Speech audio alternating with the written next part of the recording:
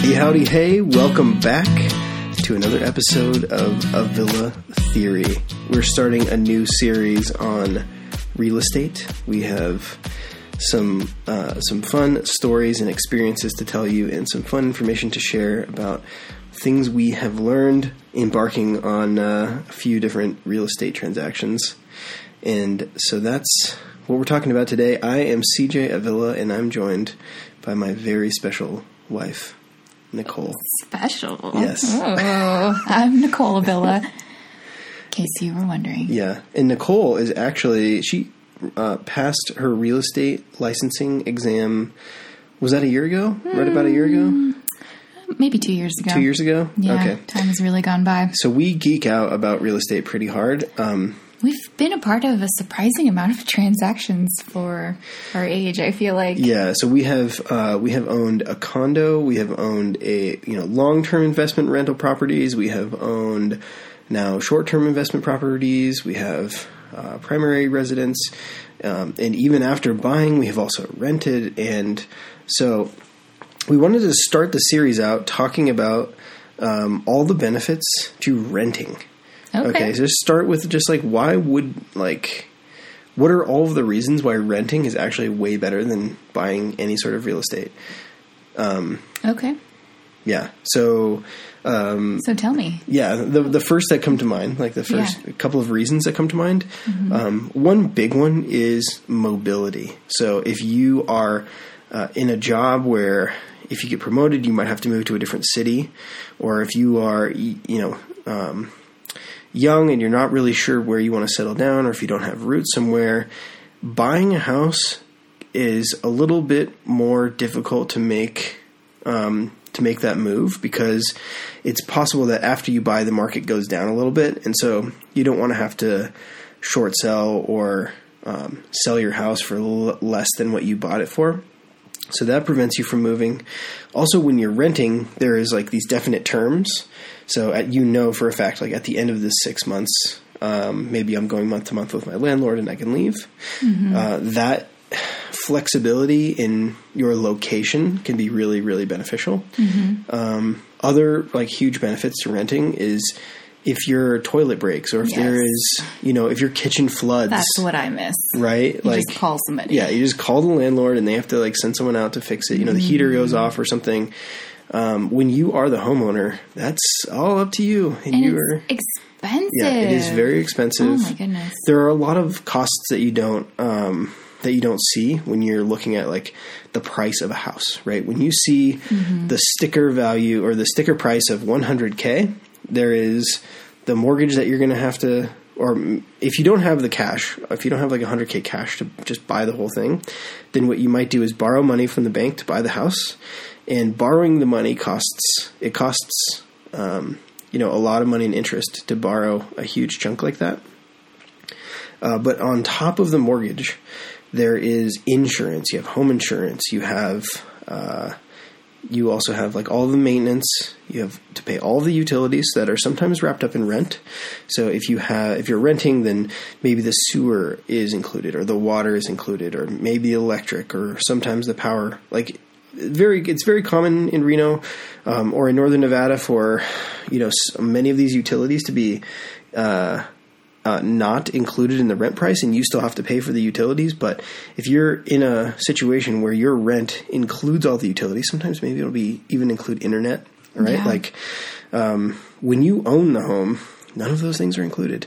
Another big one is homeowners association fees. Yeah, I was thinking that. Yeah, so this is more common if you live in a condo or in more established neighborhoods.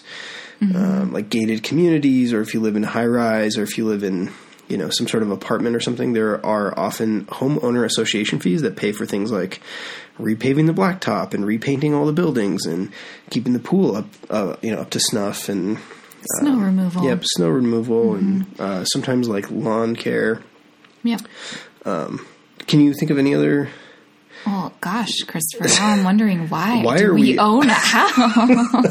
It sounds awful. I know. There's so many benefits to renting. I think you did a great job. Another huge benefit to renting is it makes it possible for you to live to put a roof over your head when you might not have the cash to buy a house, right? Like, not everyone is in the financial situation where they can afford a down payment and afford, the mortgage. So there are a lot of expenses that go into owning a house. And so we wanted to just say, like, up front that renting is a totally good option. Yes.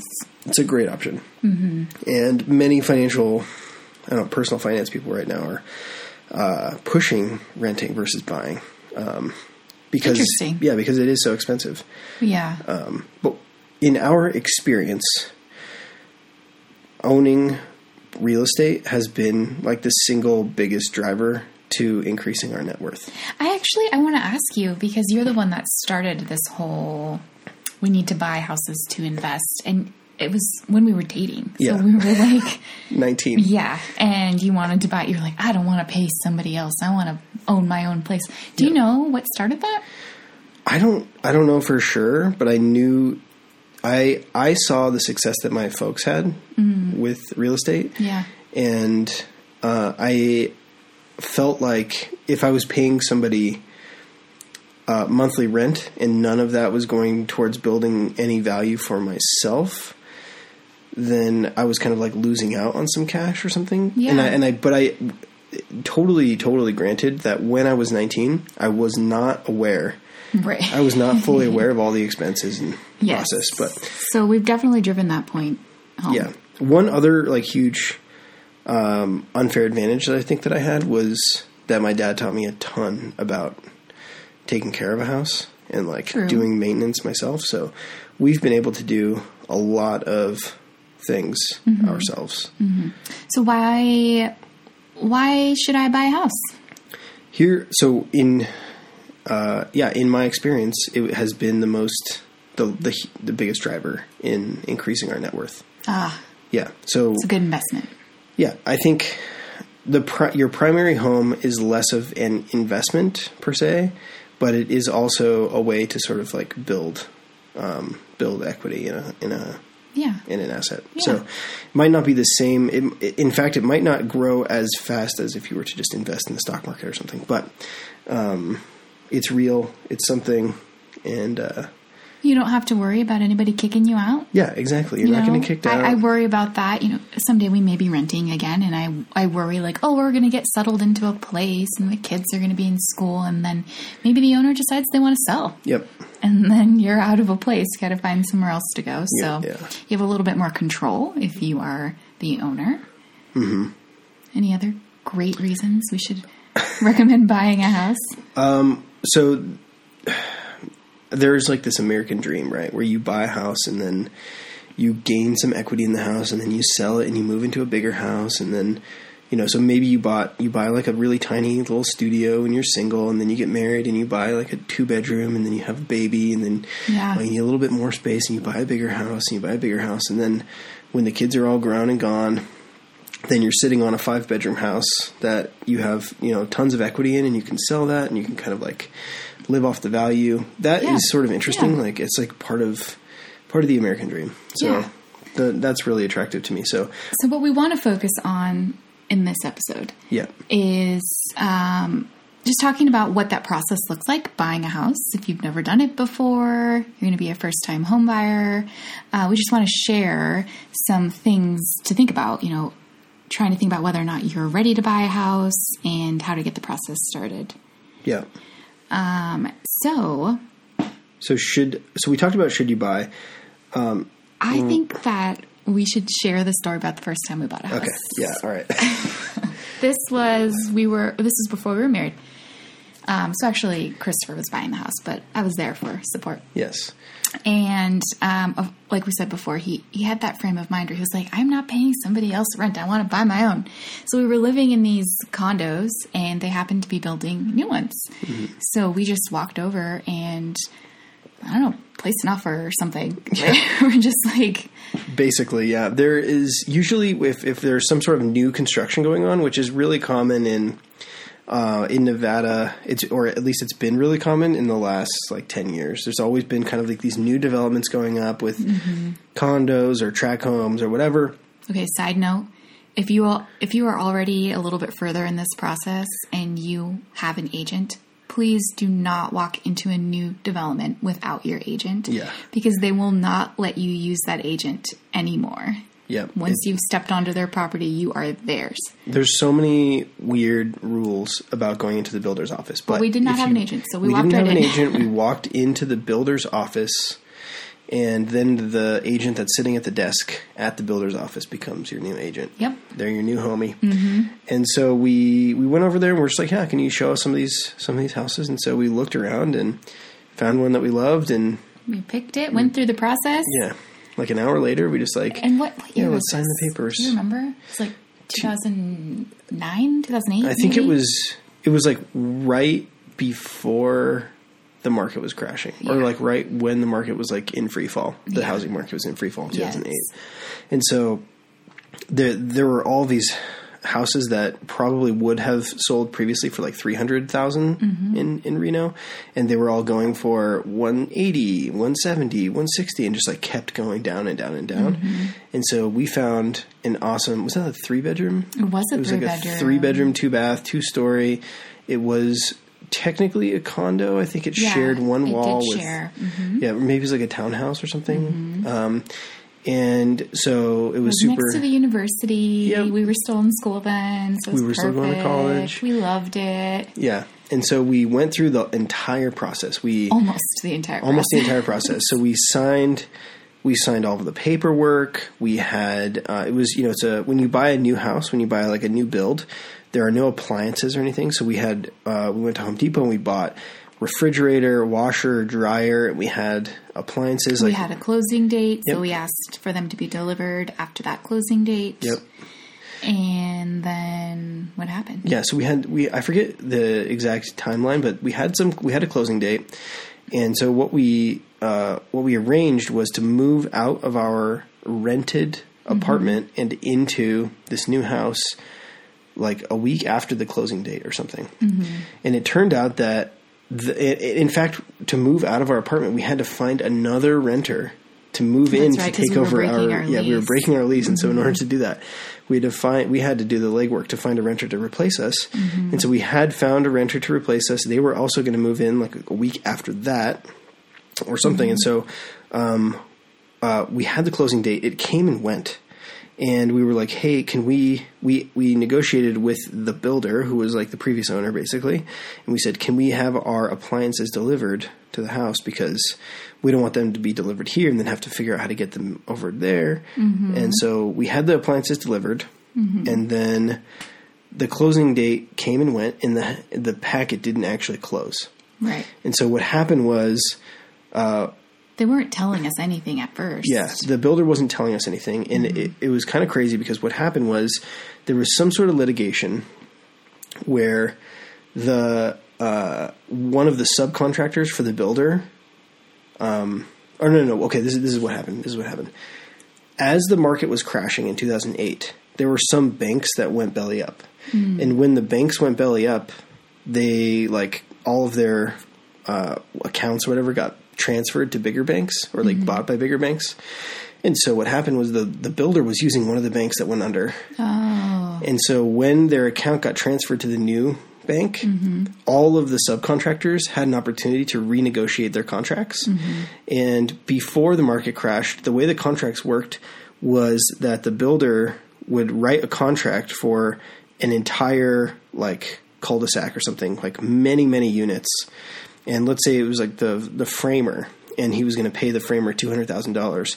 Well, the way that he would do it before is he would pay them he would pay them for each unit that they completed in like bits. Yeah. And now the framer wanted all the money up front, and the builder didn't have the cash anymore. And so there ended up being like this crazy lien on like the entire development. Mm-hmm. And they ended up not being able to close with us because there was this lien on the property. But before that happened, we moved into the house. I don't know who let us do this because it was not a good idea on their side. It was, But they gave us the keys to the place, and we completely moved in, even though we did not own the place. We didn't own it yet. But they were like, it's totally going to close. It's going to close in a week. It's going to close in a few days. We just haven't heard back from so-and-so. It's going to close. Like, we know it's going to close. And we were like, we don't have an apartment anymore. We already like rented it out. Someone else is moving in there. We have no place to go.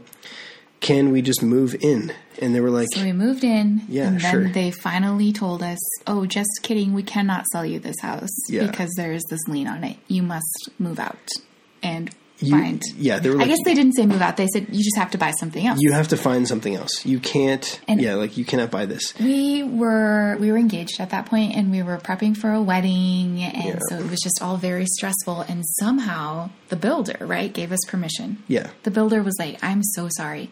You can live here. Yeah, you can live here until you find another house. Which ended up being like 7 months. 6 or 7 months. Yeah. We lived there rent-free with all of our stuff while we tried to find another house. And we eventually did find another house. Yeah. But how crazy. I know. And like how insane. fortunate as well, because we saved so much money. Yeah. Not having to pay anything. And also that I felt so bad for the real estate agents because we probably looked at over 100 places after that. Was gone. So all of the houses around Reno, they were all short sales. Everywhere we looked, short sale.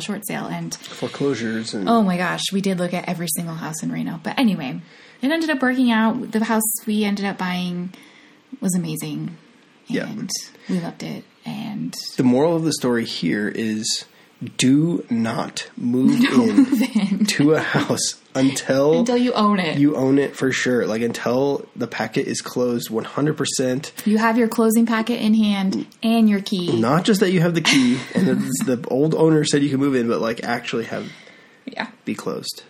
Instead of like looking back, we probably should have like stayed in a hotel or found like somewhere else to live temporarily until we knew that it closed.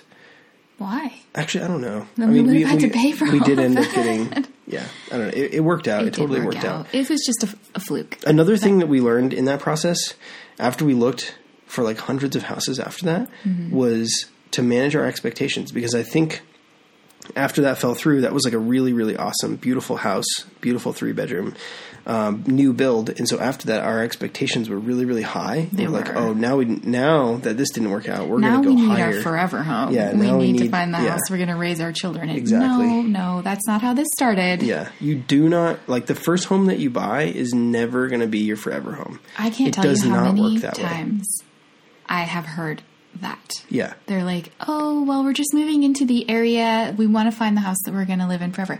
I mean, no. It doesn't work like that. No, it doesn't. I mean, your family probably grows and changes, and you have no idea what's going to happen in the next 5 years even. Yeah.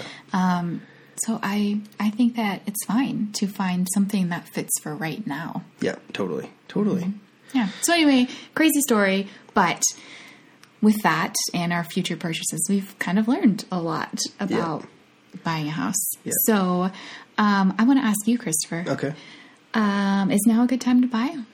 That's a good question. Like the market is kind of crazy. The prices are really high right now. Really high. Really high. 2 years ago, the median price? Yeah, the median home price in Reno. Yeah, in Reno was $300,000. Now, what is it? Now it's $372 or something. Yeah. It's crazy. That is a significant hike. Mm-hmm. So the prices are high. That said, interest rates are super low. Interest rates are super, super low.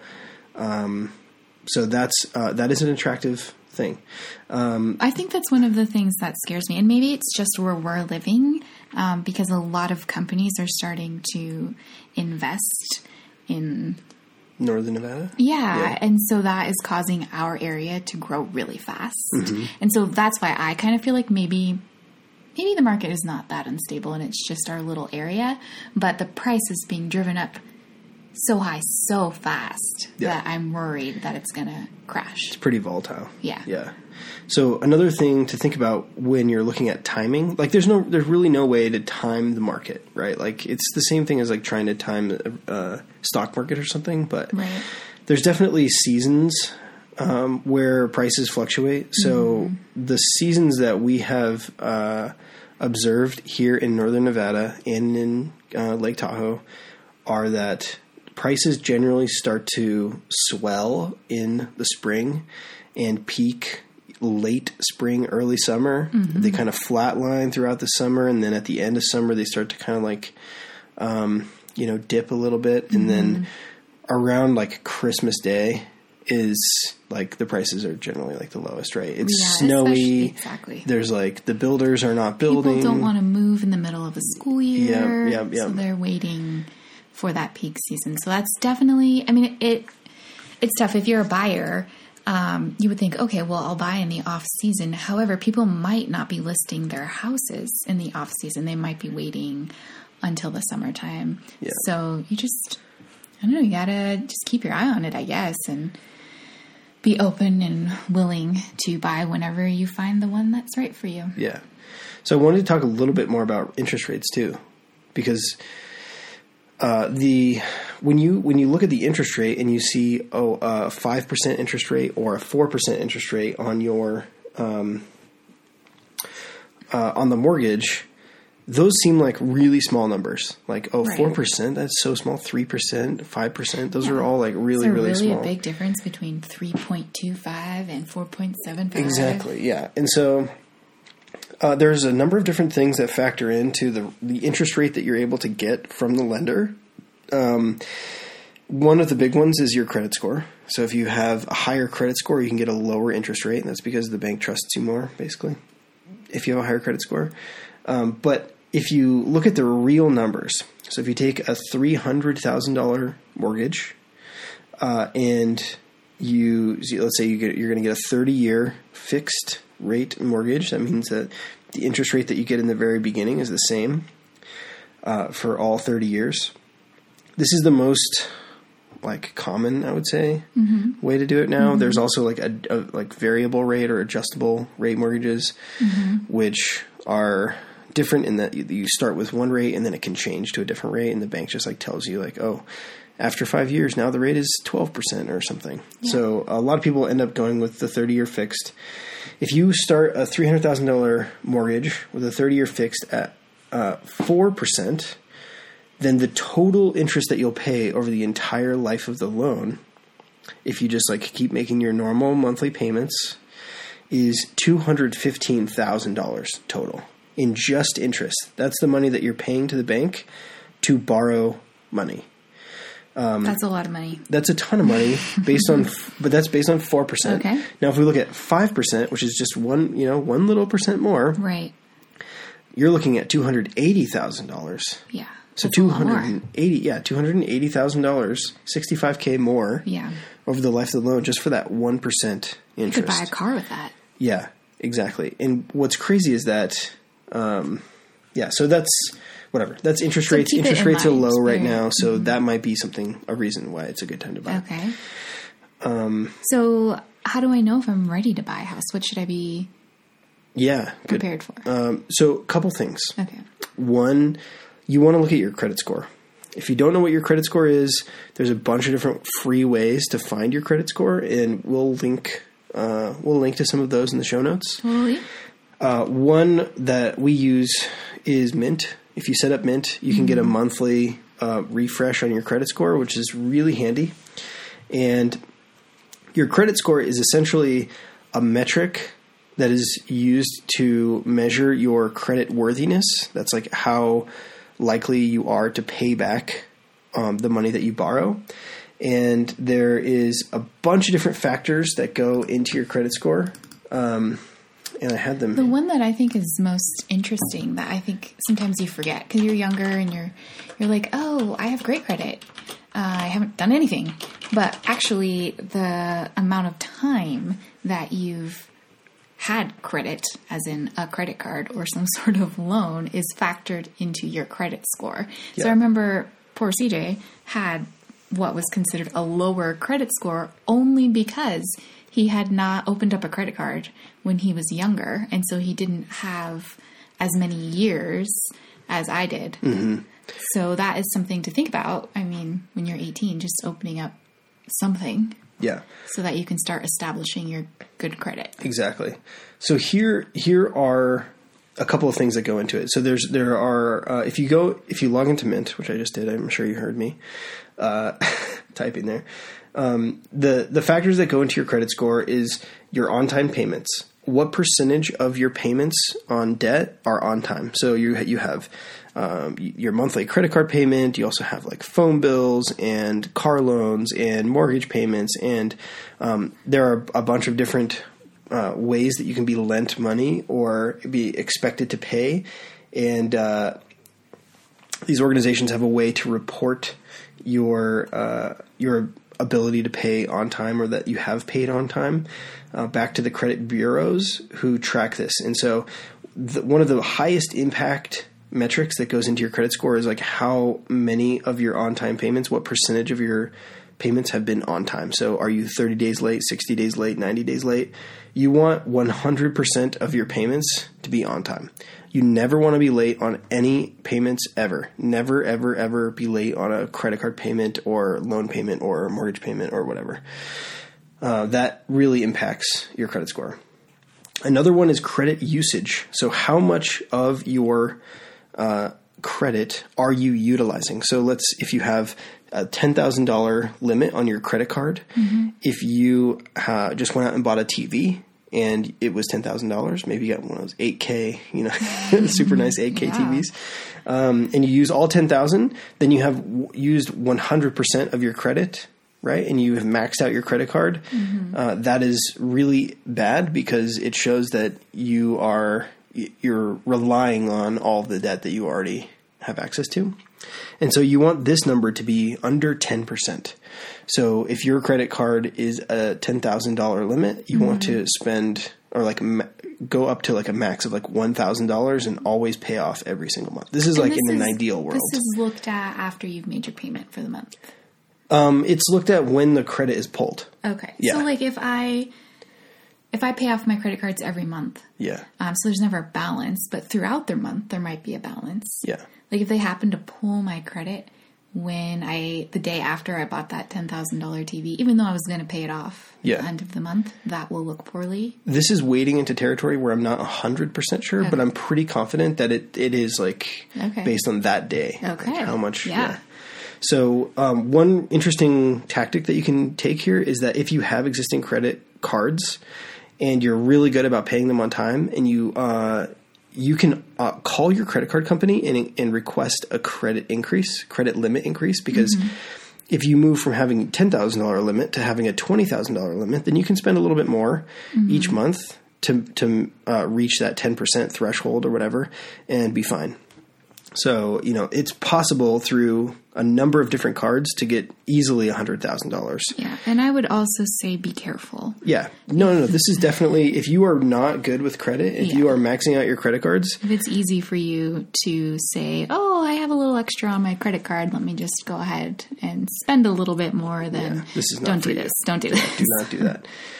The next big one is the age of your credit. And you were talking about this a little bit before, but you want the average age of your credit, of each of your credit cards or credit lines, to be 6 years or older.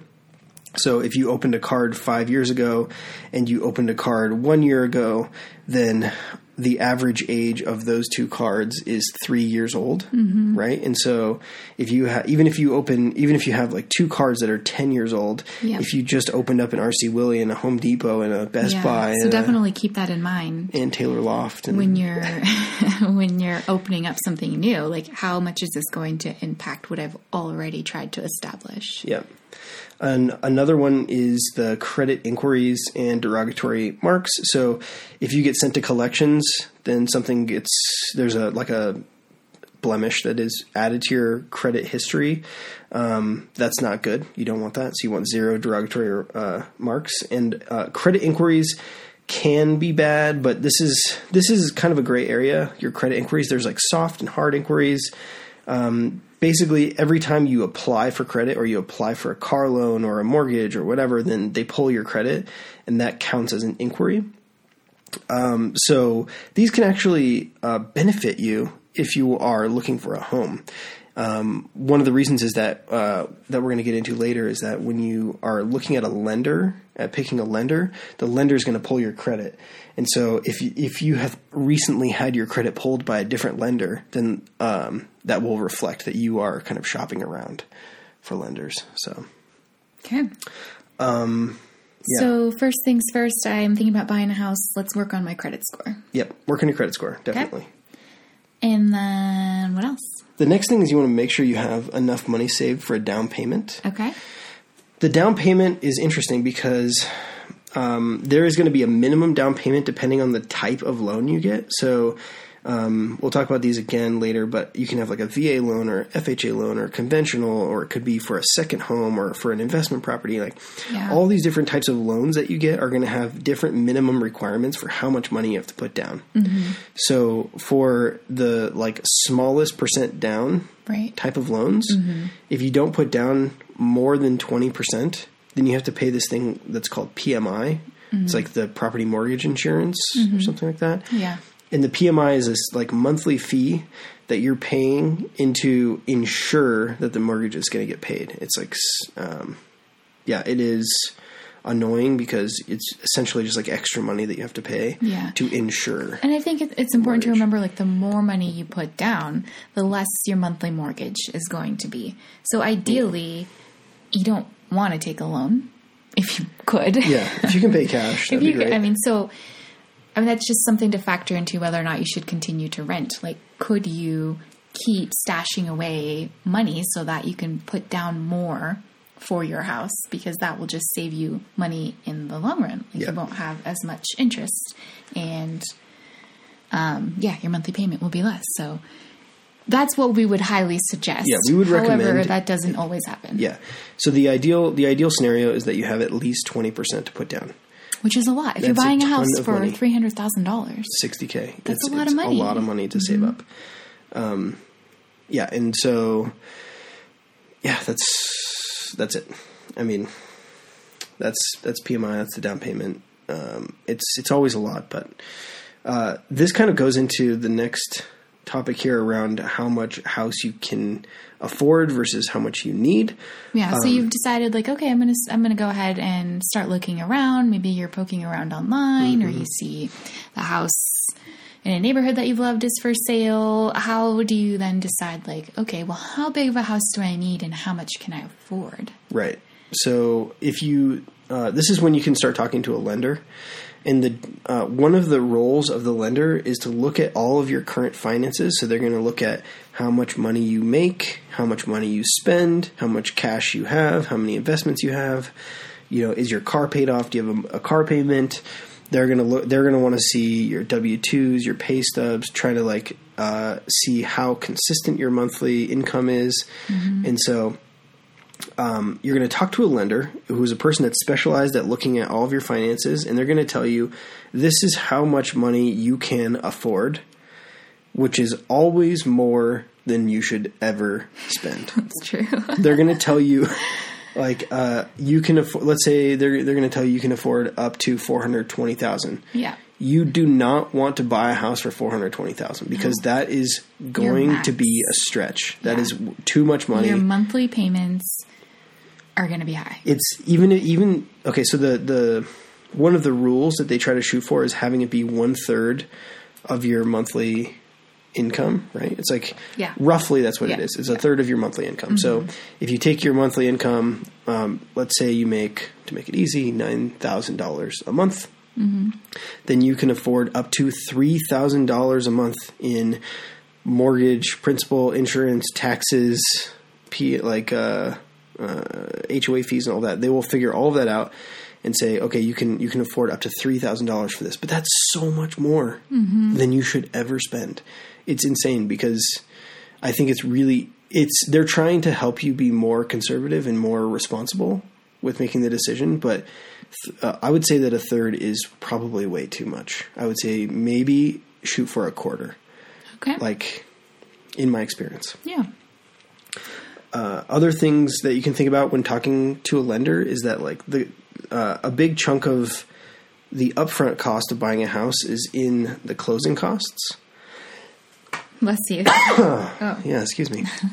And the closing costs are generally negotiable with the lender and with the... Another thing to keep in mind, I would ask around people who have recently purchased homes, or if you have an agent already, get their recommendations. You can totally shop around for a lender. Yeah. Which I feel like I'm not allowed to say because I'm the daughter of a lender, but I've heard him say it before. Yeah. You can totally, you got to find what works best for you.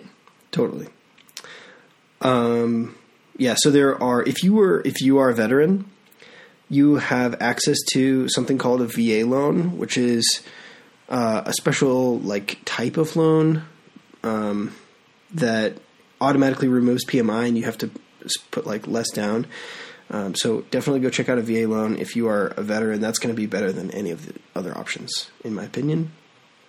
There's also FHA and conventional. I don't actually know all the details of the differences of these, but these are the kinds of things that you want to talk to your lender about and ask for recommendations and information and do your research about the different types of loans. Yeah, and your lender should be able to explain all of that to you. That's why you want to be able to find someone that you're comfortable talking to and you feel like is giving you the time of day that you need for all of your questions. Yeah. And so after you've talked to the lender, they're going to generally say like, okay, this is how much you can afford, like let's say $420K. And then the next step that you're going to take is you're going to meet with your, or like try to find a real estate agent. Yes. And now you probably know a real estate agent or two or seven. There are many real estate agents. Yeah. If you're in Northern Nevada, in the Northern Nevada area, and you want to get connected with a real estate agent, let us know. We have lots of friends. Mm-hmm. This is another person that you can sort of shop around. Yes. The agent, when an agent engages with you, they are going to have you sign a document that says if you buy a house in the next X number of days, then you agree to use that agent for the sale. Mm-hmm. And they're going to try to do this in the first conversation that you have with them. Depends on the agent. Depends on the agent. Totally depends on the agent. But generally, like, the best practice on the agent side is to make sure that like the work that they're doing is driving around and meeting you and showing different properties to you and setting up appointments and advocating for you, understanding all the different laws and rules so that you don't have to know all those things. They also have access to the MLS or the multiple listing service, which is like a website they can look on that has the statuses of different homes. And so because they are doing this work for you, they don't actually get paid until the house closes. Mm-hmm. So if you were to just go and use one agent to talk about one house and another agent to talk about another house, then they don't want to put in that work unless they kind of have some sort of contractual agreement that you're going to go through the whole process with them. So before you sign that document, it's totally cool, I would say, to meet with a couple agents and see which one you groove with the most and see which one feels like they get you and that they understand kind of what you're looking for and that they're going to find. You can meet them at their office. You can go for coffee, whatever. Starbucks or whatever. Yeah, it's totally cool. Totally fine. When I work from Starbucks, I see people meeting agents like all the time. Yeah. Which is good. So once you've established that relationship and you've signed that piece of paper, they are going to be the ones who are able to answer all of your questions. That's what they're there for. Yeah. And they will be there to show you all the different things that are available right now. Yeah. One thing that you can do is look on Zillow or look on Redfin or Trulia or any of these real estate sites and kind of get a rough idea of what the market is like and a really, really rough idea of what's out there. These sites are often well behind. Like they are not synced completely up with the up-to-date status of a certain transaction. So if you look on Zillow and you see that a house is for sale, it's not necessarily still for sale. It could be pending contract already, or it could already be, recently closed and they just haven't updated Zillow. So Zillow and Redfin and all these free online consumer resources are great. They're actually like lead generators for real estate agents. So when you go on there, that's one way that you can connect with real estate agents. But what I would say is that you want to try to create some parameters for the house that you're looking for. So how many bedrooms, how many bathrooms, what are your non-negotiables, like do you have to have a game room, and you have to have a basement, and you have to have, you know, a garage and whatever. You give those constraints to the real estate agent, and they can plug that into the multiple listing service and set you up for automated emails, so you can email every single day or week or whatever with whatever you want. The list of you houses. You could do it immediately as soon as something's posted within your parameters. And be willing to listen to the feedback of the agent, because perhaps you have like 10 non-negotiables, but you have a budget that does not allow for all 10 of those. Right. Be willing to maybe take some of those off, or understand that it might just not be possible. Yeah. Or maybe it's not possible in the area that you're looking in, so... Maybe you need a different area. Maybe you just need to wait a little bit longer. Yep. Until you can put down more of a down payment so that you can buy something that's a little bit more. There are a lot of different ways to get you into the house that you want to be in. Yep. Sometimes we all just get focused in on having that perfect first house. It's got all the things that we need, but... Yeah. That might not happen. No. I think real estate is super fun. It is. Like, just I don't know, it's kind of like Monopoly a little bit. Like... Oh my gosh. Like looking around. Nobody ever plays Monopoly with CJ anymore because he wins all of these. Actually, no, that's not true. Logan can beat you. Logan won last time. Was he 4 times. at that point? I think he was like 4 years old and he beat us. Yeah. Yeah, so we really, really like this.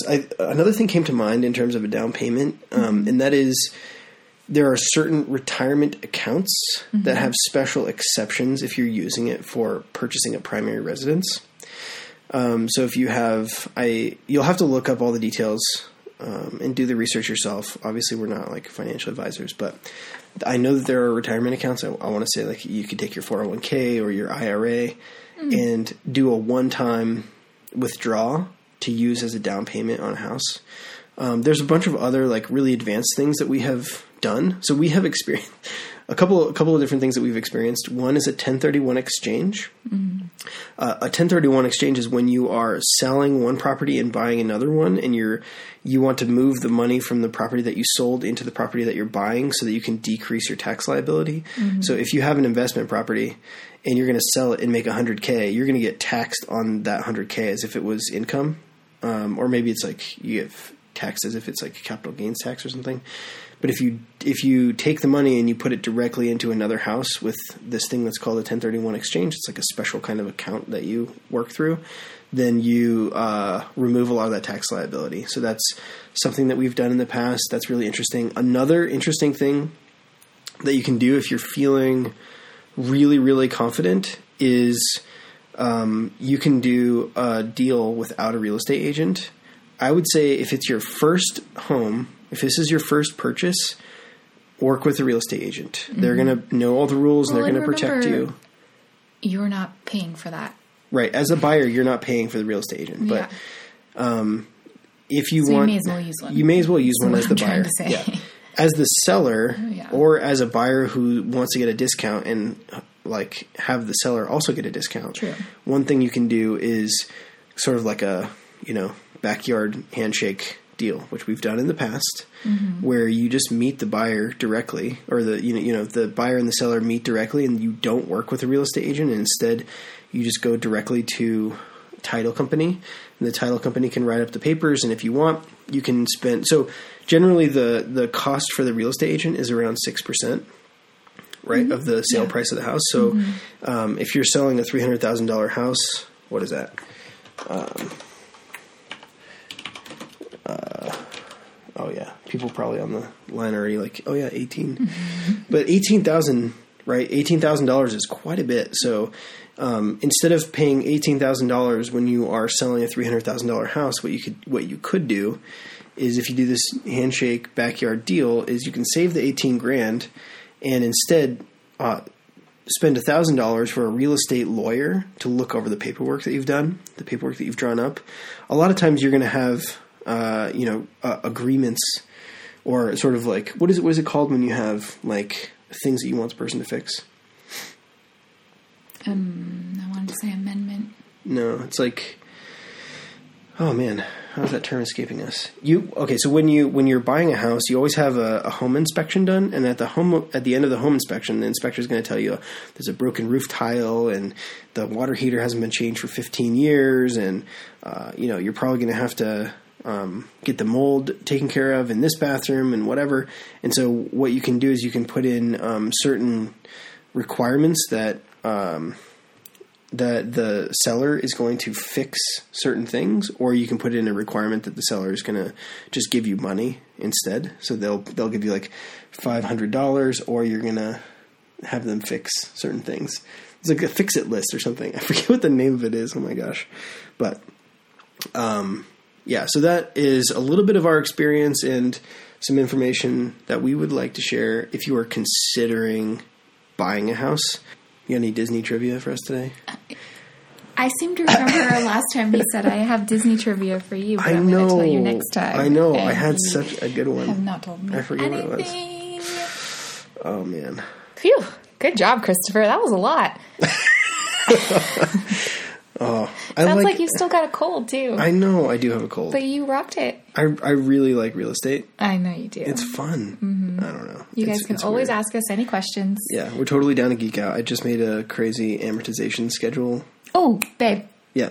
I think you were trying to talk about the NORR. Oh, the Notice of Required Repairs. That's such a weird name for it. It's like it's basically like a fixed list. It is. NORR is an odd name for it. NORR, but that's the name. Totally is. The Notice of Required Repairs. That's like the fix-it list. Okay. Yeah. So I promised a Disney trivia question. You did. During maybe the first episode, second or third episode. You'll have to go back and listen and figure out which one. So Nicole had some good Disney trivia for me, and I thought it would be especially appropriate to ask a Disney trivia question related to real estate. What? Yeah, I know. Isn't that cool? Okay. So, hit me. Okay. In Disney Pixar's Frozen. Yeah. The castle, the ice castle that Elsa makes, yes, changes colors based on her mood. The question is, what mood does she have when the color of the castle is red? What? Come on. This is just my guess. Okay. I don't recall seeing it red. Oh. Is it red in the movie? It's red in the movie. Are you sure? I'm sure. Okay. Fear. Whoa! Very good. Yes? Yeah. Oh. What other colors does it change? I didn't even know it turned colors, to tell you the truth. I thought it was just like a blue. Yeah, so blue is when she's happy.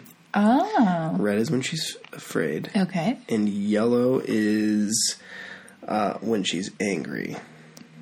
I know. Isn't that weird? Because yellow is like a friendship color. Yeah, it's all bright and happy. I know. But blue apparently is... That's her happy place. Good job. When she's happy. That was a good one. Wasn't that tricky? That was very tricky. Who knew that? They even changed colors. Yeah, now I'm going to be singing that. I know. I told the kids the joke the other day. You know how you listen to a song and you think it's one set of words, but it's actually something completely different? Mm-hmm. And there's a song, I can't remember, Grayson thinks that they say Grayson. I was like, oh, Grayson, did you know? And Let It Go. It sounds to me like she's saying, Nicole never bothered me anyway. She actually says, the cold never bothered me. But every time I hear it, I'm like, what? Who's calling me? Yeah. Oh, it's just Elsa. But the good thing is you don't bother her, because she might send an ice monster after you. Yeah. Let it go. All right, friends. Thanks for listening. Yes. Thank you so much. Thank you for the 5-star reviews. We really appreciate them. So awesome. We hope that we can get a few more if you haven't had a chance to click those stars yet. Yeah. If you know someone who is about to buy a home or is thinking about buying a home, hey, maybe you could point them to this episode. Maybe they'll become a subscriber. I don't know. We hope so. We hope so. Yeah. Our last episode was about Disneyland. Our next episode, probably another real estate series. Mm-hmm. If you have topics that you would like to hear about, or you just want to hear our thoughts on something, let us know. We did have a request for talking about exercise. I know. Maybe we'll add that in. Yeah, do as I say, not as I do. But we've gotten some other great suggestions as well. So. We have, yeah. We appreciate them. We appreciate them. We appreciate you. We really like doing this. I think it's kind of a fun thing for us to do together. So, love yourself. Spread love around. Peace.